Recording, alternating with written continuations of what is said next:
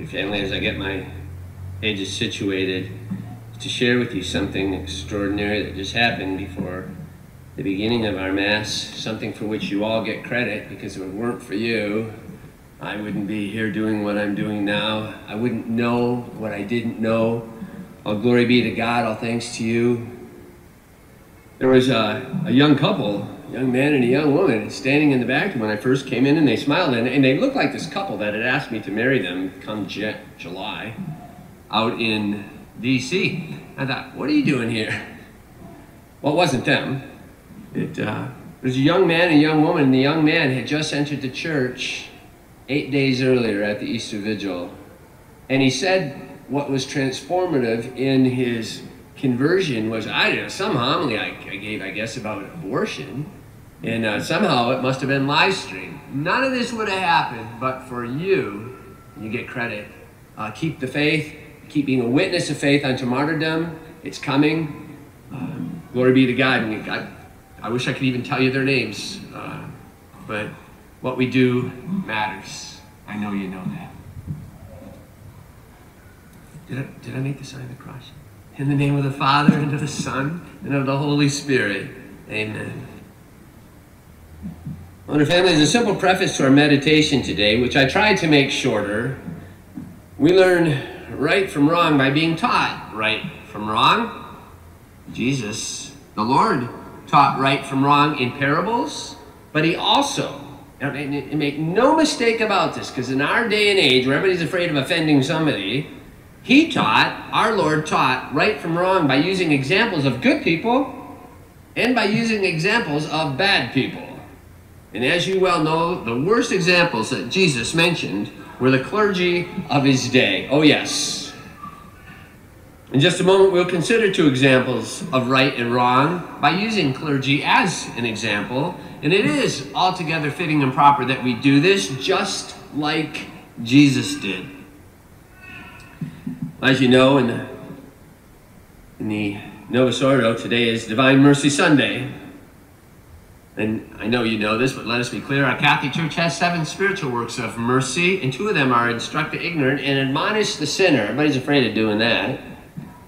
It is an act of mercy to admonish the sinner, and no clergy is above it, no matter what color of cassock they wear. It doesn't cause division by pointing out the error that shepherds are misleading people. That doesn't cause division. They're already causing the division. Speaking then of Divine Mercy, dear family, we have a new framed picture of Divine Mercy, much larger and more fitting for its place of prominence above the confessional, to where we go to repent, and from whence we receive forgiveness. I think Mr. Luce is going to have it up there after Mass. What a providential and perfect time to ponder that Divine Mercy on a day when in the Novus Ordo we hear our Lord proclaim. It might have been in this one too, but it was in Latin.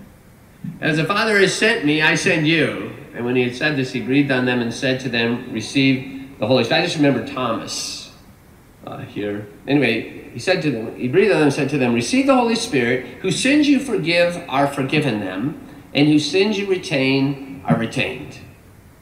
From the beginning of the Catholic Church until the second coming, the shepherds of the church have been sent out to be ministers of sacramental grace that restores us to a state of grace. And we never, ever should fear entering into the sacrament of mercy, where Jesus longs to gather us back to him as that mother hen gathers her brood under her wings. Now, some people may like to call St. Faustina's diary private revelation, but it is approved, dear family, by the Catholic Church precisely because what Jesus said to her about 100 years ago, he said to all in the beginning of the Catholic Church 2,000 years ago. For example, in St. Faustina's diary, number 1059, we hear this: sinful soul, have no fear to approach me. For even if it had more sins than there are grains of sand in the world, all would be drowned in the unmeasurable depths of my mercy. Family, I may have quite a few sins. And sometimes I think I very well might be the worst sinner in this house. But I am certain that I do not have quite so many sins as there are grains of sand. And that applies to you too. So the good news of the gospel pouring forth from the side of Jesus on the holy cross, of which we are reminded every time we humbly gaze upon that picture of divine mercy above the confessional. The good news of the gospel is that no matter what we have done, and no matter how many times we have done it, all of it is drowned in the immeasurable depths of his divine mercy, as long as we turn back to him in repentance. So why is it, do you suppose, that any Catholic, any baptized Catholic does not just run and plunge into those unmeasurable depths of God's mercy found in the sacrament of reconciliation? Well, the main reason is that many do not even think they are sinners, which partly is a direct result of the fact that since Vatican II, that they not only have not been told about sin by many shepherds of the church, but also partly due to the fact that they've committed the sin of omission by failing on their part to study their faith on their own, because the shepherds can't do everything. You know this. Even faithful shepherds can lead a horse to water, but they can't make him drink. So as a consequence, many people do not think they are sinners, or at least bad sinners. And after 50 years of the post-Vatican II tripe, the many have developed this attitude that I've spoken of before. Well, I didn't murder anybody, therefore I guess I'm good enough to go to heaven. All we have to do to disavow ourselves of that misconception is look at any of the 2,000 years of martyrs. Oh, the minute we get the attitude that we're good enough is the very minute that we're not.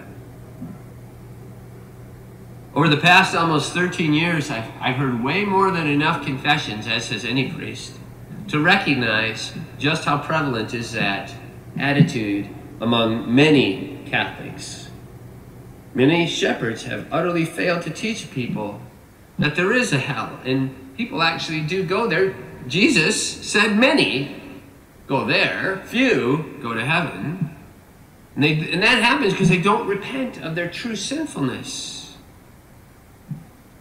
And dear family, you and I know better. We know better. Just all we have to do is look at a crucifix. And we know that Jesus, Son of God, did not endure all that pain and all that suffering of the passion because sometimes we're impatient, maybe gossip a little, forget our evening prayers. Family, we're sinners.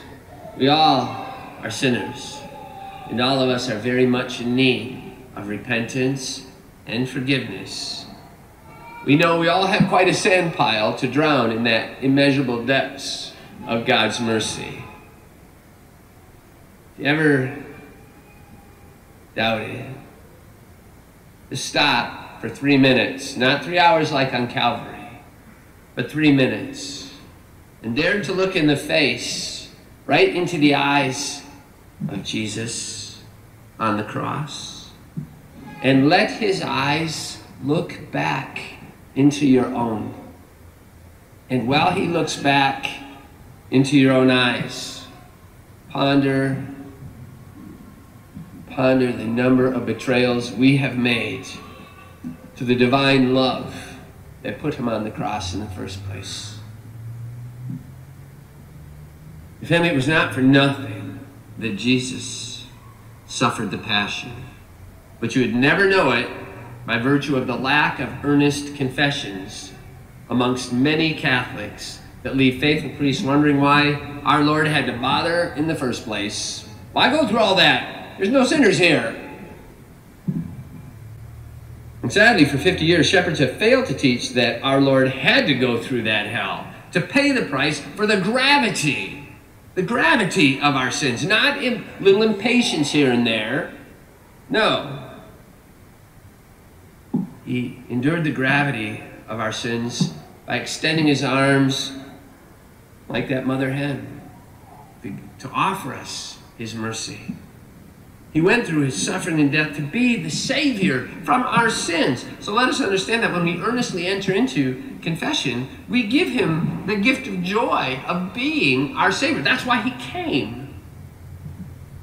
As always, you don't have to take my word for the joy. Jesus said, quote, I tell you in just the same way, there will be more joy in heaven over one sinner who repents than over 99 righteous ones not in need of repentance.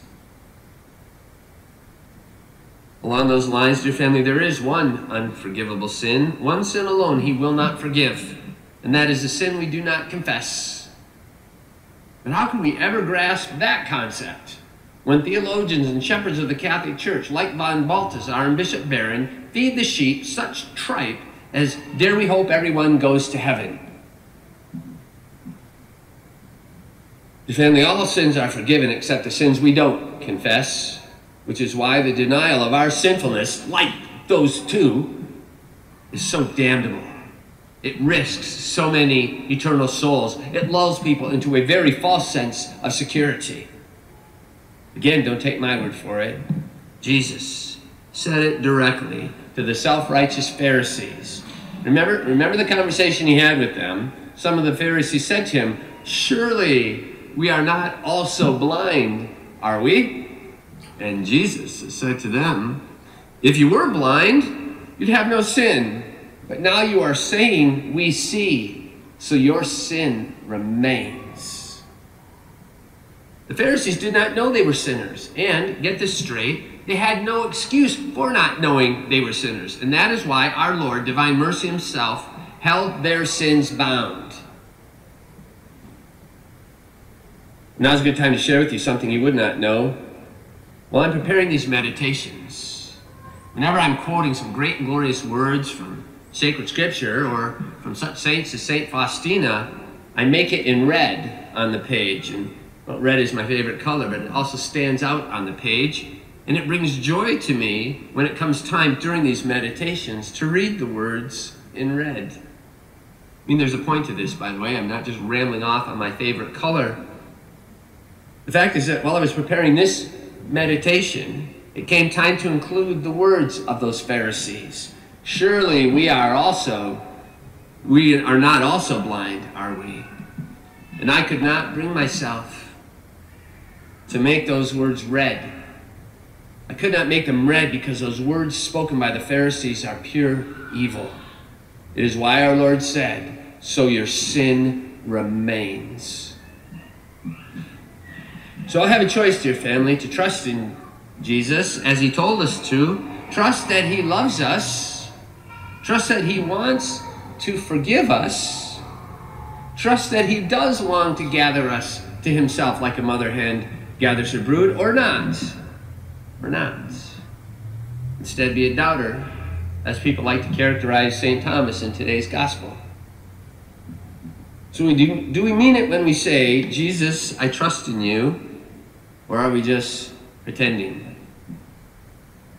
But a family, let us recognize the pretenders amongst us by what they say and do. Recognize them so that we can practice harder to be forgiven believers and not the unforgiven, sins-held bound Pharisees in our day.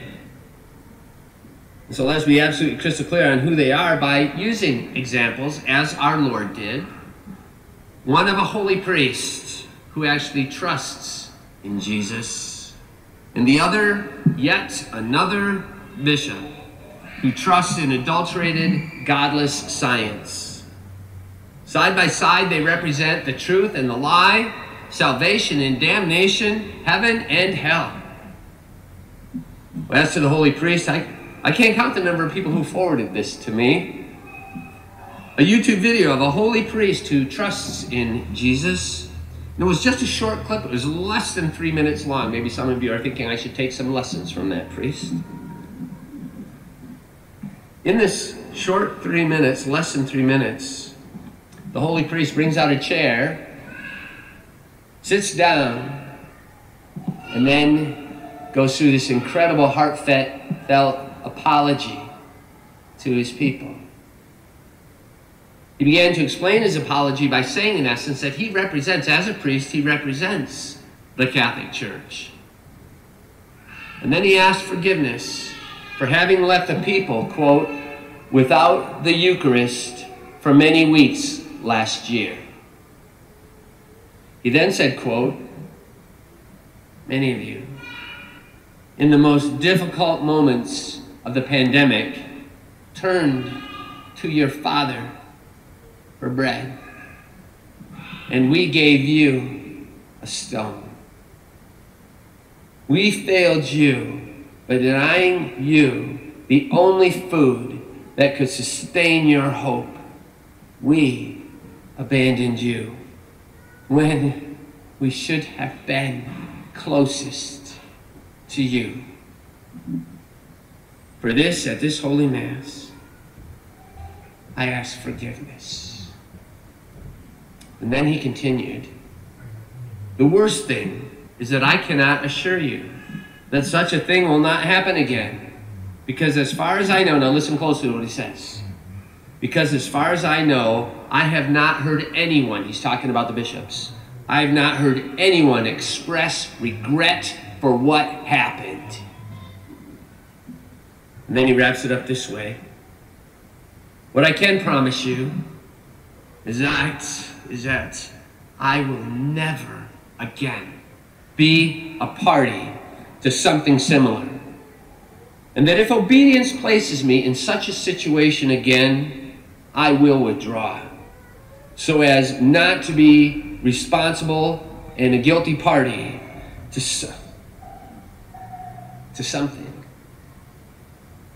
that even today weighs on my conscience as the act of which I am most ashamed in my entire life. Family, that apology, that priest's holy words, you can see, they are written in red and bolded on my page.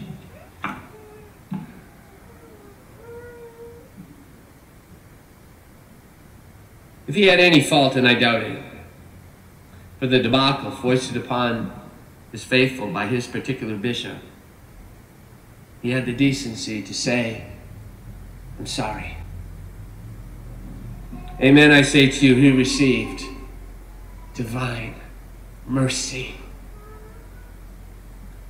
But what about the many about whom he so staggeringly stated, I have not heard anyone express regret for what happened? As for them, dear family, let us understand the words of Jesus the Lord to the Pharisees apply to them in spades. If you were blind, you would have no sin. But now you are saying we see, so your sin remains. So let's talk about one particular, now we're going to get the opposite example. Let us talk about one particularly blind Pharisee of our day. LifeSite News reports, and I think people send me this stuff just to get me riled up. LifeSite News reports that the first bishop in the United States to cancel all public masses a year ago was Bishop Anthony B. Taylor of Little Rock, Arkansas. As reported on LifeSite News, Bishop Taylor issued letters in March 2020 canceling masses and non-essential gatherings, including confirmations. As well, he said that the sacrament of anointing of the sick, including those who were ill with coronavirus and at the time thought they might die, was to be withheld. Your family, what kind of father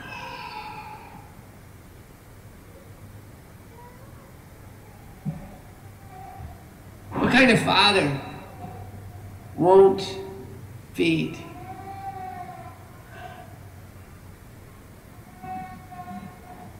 his dying child?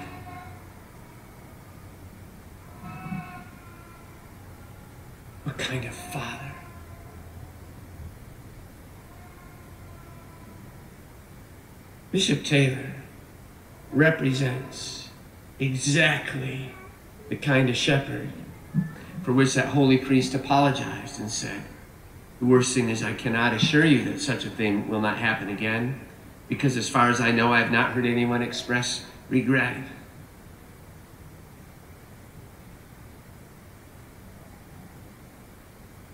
Bishop Taylor then has now issued a letter to parishioners in his diocese dated March 25th, the Feast of the Annunciation, outlining new COVID protocols to be implemented in his parishes under his direction, beginning with Holy Thursday, the Sacred Triduum.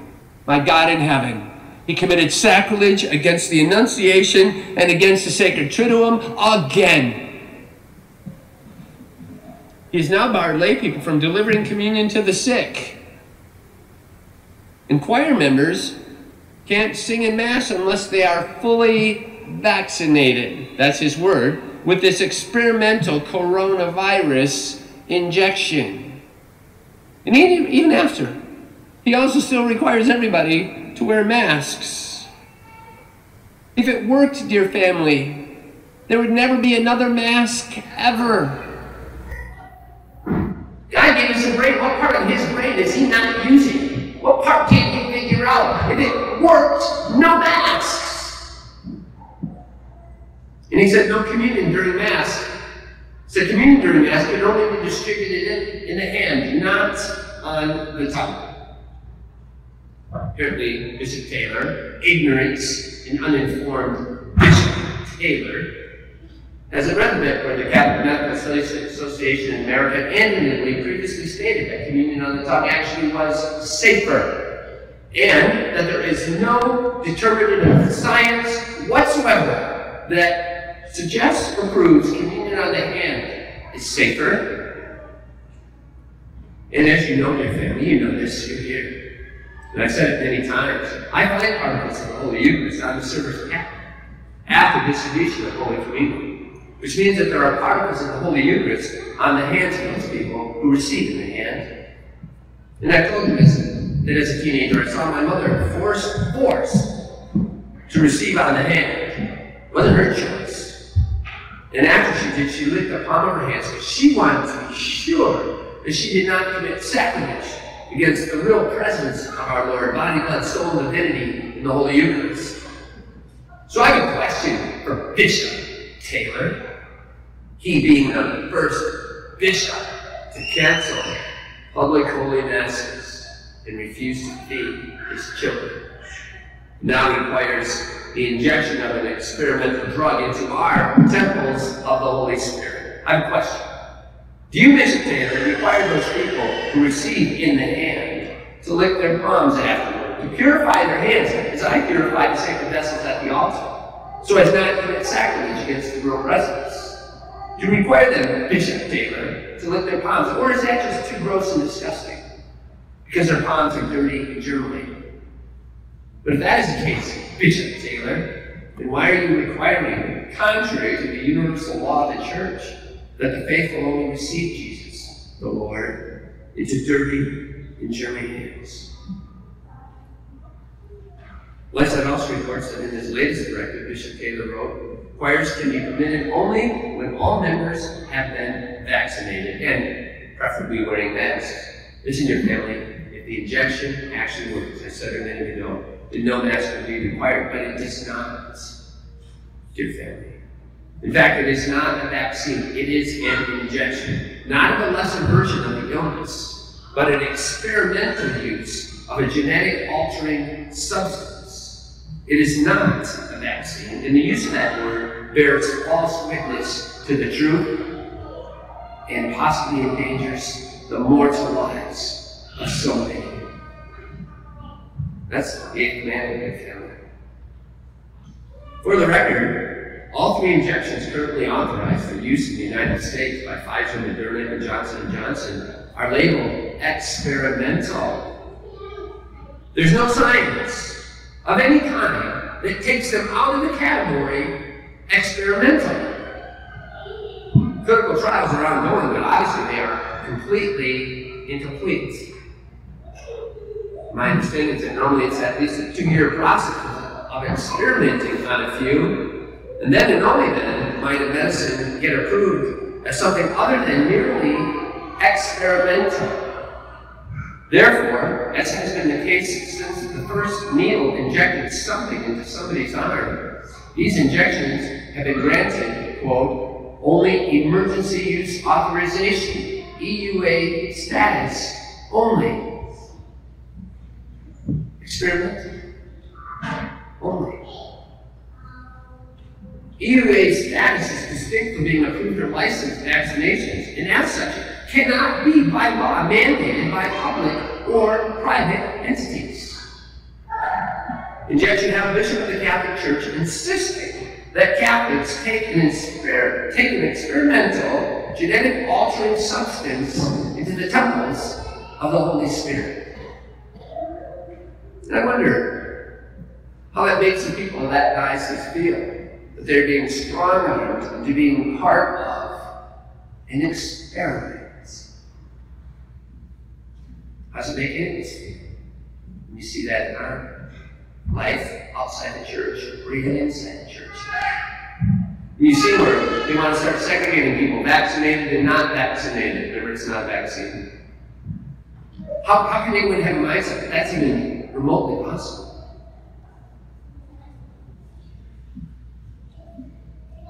Your family got really priest to apologize for not feeding his children. Was talking about the likes of that bishop in Little Rock. And Jesus was talking about them too, these modern day Pharisees, when he said, if you were blind, you would have no sin. But now you're saying, oh, we see. So your sin remains. Family, we'll take Gregory the Great, spoke thusly about 1,400 years ago about the cowardice among clergy. Pastors who lack foresight hesitate to say openly what is right, because they fear losing the favor of men. See, if I turn into a coward on any given day, you throw me out of here. I don't deserve to stand up here in this pulpit, be a five, be a shepherd, that guides you the truth. If I'm afraid to speak the truth, just get rid of me. You'd be doing me a favor. Remember, the millstone is a favor to those who lead the lambs astray. St. Augustine spoke thusly about the damnable failure of such shepherds to be shepherds. He said, St. Augustine, this is like 1,600 years ago, he said, but what sort of shepherds are they who fear giving offense? Not only fail to prepare the sheep for the temptations that threaten, but even promise them worldly happiness.